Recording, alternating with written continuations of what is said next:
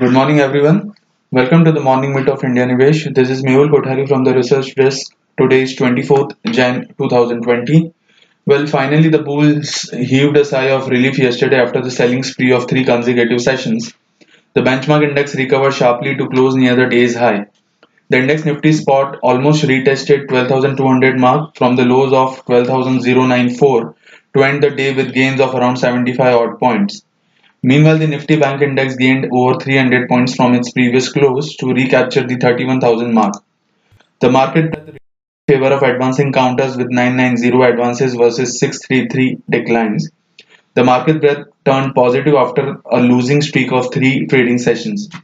On the sectoral front, apart from the Nifty Media, all the other group indices ended in green. Among the gainers, Nifty Realty and Nifty PSU counters ended with significant gains. Coming to the derivatives part, there is no major change by the action of FIs in index futures. They once again remained bearish yesterday by adding fresh short positions. However, in index options, they remained neutral by covering their positions amid the weekly expiry. So, in rupee term, if we see FI sold index futures of around 416 crores, it's a fourth consecutive session where we are witnessing selling in index futures, and index options they were buyers of around 2900 crores. In cash, FIs were buyer of 1352 crores while DI sold equities worth 985 crores. So even yesterday's price action of Nifty future was bullish but with marginal change in open interest, and even the volumes were moderate. This indicates there were no the majority of the positions were intraday only, and there was no carry forwarding of any kind of positions. The premium of Nifty future is now at 20 points from 38 points, so the premium reduced by around 18 points yesterday despite the positive price action. The PCR has now reached to 1.31 from the lows of 100. So this was already expected. As per Nifty option chain now, since we are at the final week of monthly expiry, 12,000 strike put has a heaviest open interest of around 4 million shares, that is 40 lakh shares. So we feel that at least for this expiry, 12,000 would be a strong support psychologically as per the option change data also. On the upside, 12,200 could be an immediate resistance because of around 2.8 million shares in 12,200 strike call. But since we are very much near to 12,200 odd levels, that is the closing of Nifty is 12180. So once it clears 12,200, there could be a short covering in those call options. But if we see positionally, 12,300 could be a very strong hurdle because there is the highest open interest of around 3.2 million shares. So for the coming week, the range will be 12,000 on the downside to 12,300 on the upside.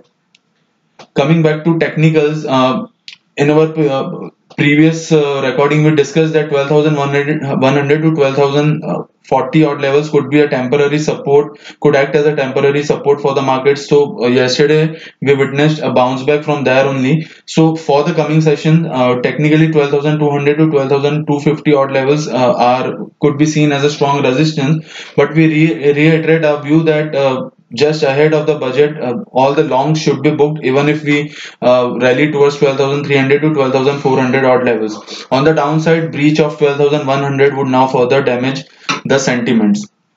On the stock front, yesterday we covered HDFC Limited. We discussed HDFC Limited. We continue to remain bearish on HDFC Limited. So this stock is sell on rise. Current price is 2430. One can again sell the stock on a bounce near to 2450.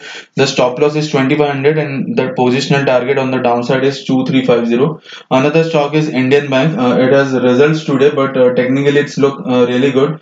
The closing price is 104. Stop loss should be shifted to 98. Earlier it was 96, and upside target is 116.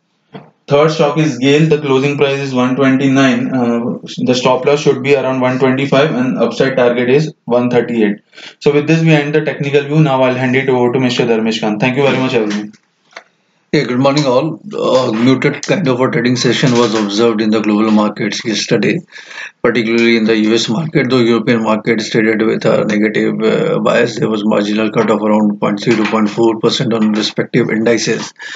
So the talk about coronavirus and all, I don't think it merits any attention. This is just, there is to be justification of any event in the market and how they are setting this.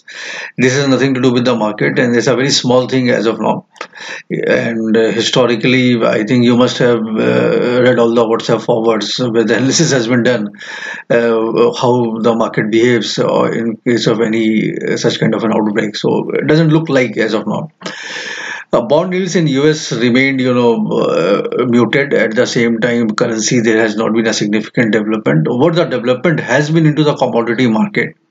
Most of the metal prices are down 1 to 2% on the LME bounces. At the same time, gold has also taken a hit, so flight to safety is not being seen there. Oil has been corrected significantly for the last 2 3 session, and yesterday also it was down 2% overnight. So this is a good news for the Indian market because macro headwinds won't be there on account of rising oil prices. Yesterday in our market we did see a bounce back, but it was not very strong kind of a bounce back. It was just 50 60 point rally on Nifty, and which was also used for profit taking. From here on till the time the budget is rolled out, so the theory will again play out. Any correction is there in the market, buy it. Don't chase the rally. So the view is very simple. If market is 1% up, buying there, the risk reward ratio won't be favorable. However, if an opportunity comes through when the market has corrected, and if you are buying there, you may still make a profit. And post budget, we'll see what the budget outlines are and how to trade this market. Results, nothing significant came out yesterday. Canara Bank was there, but it was a mixed set of earnings, not a major directional takeaway one can draw from the earnings of Canara Bank. Today also Indian Bank will be coming out with their earnings, and let's see what the earnings are.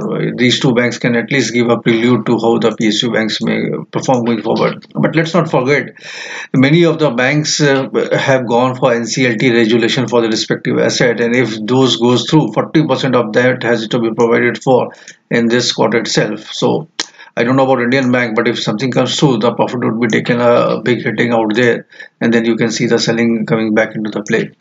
However, the stocks which look good for buying on declines and which can give you at least trading bets. See, if you look at the texture of the market, there has not been any sustainable gain in the market. So if it's a 1 day up, 2 day down, or 2 day down, 1 day up kind of environment is there. In this scenario, I think RBL Bank, Axis Bank, Larsen and Toubro and Sun Pharma. These are the four stocks which can be used as a buying opportunity for declines. Technical levels you can always take from Mehul how to trade it.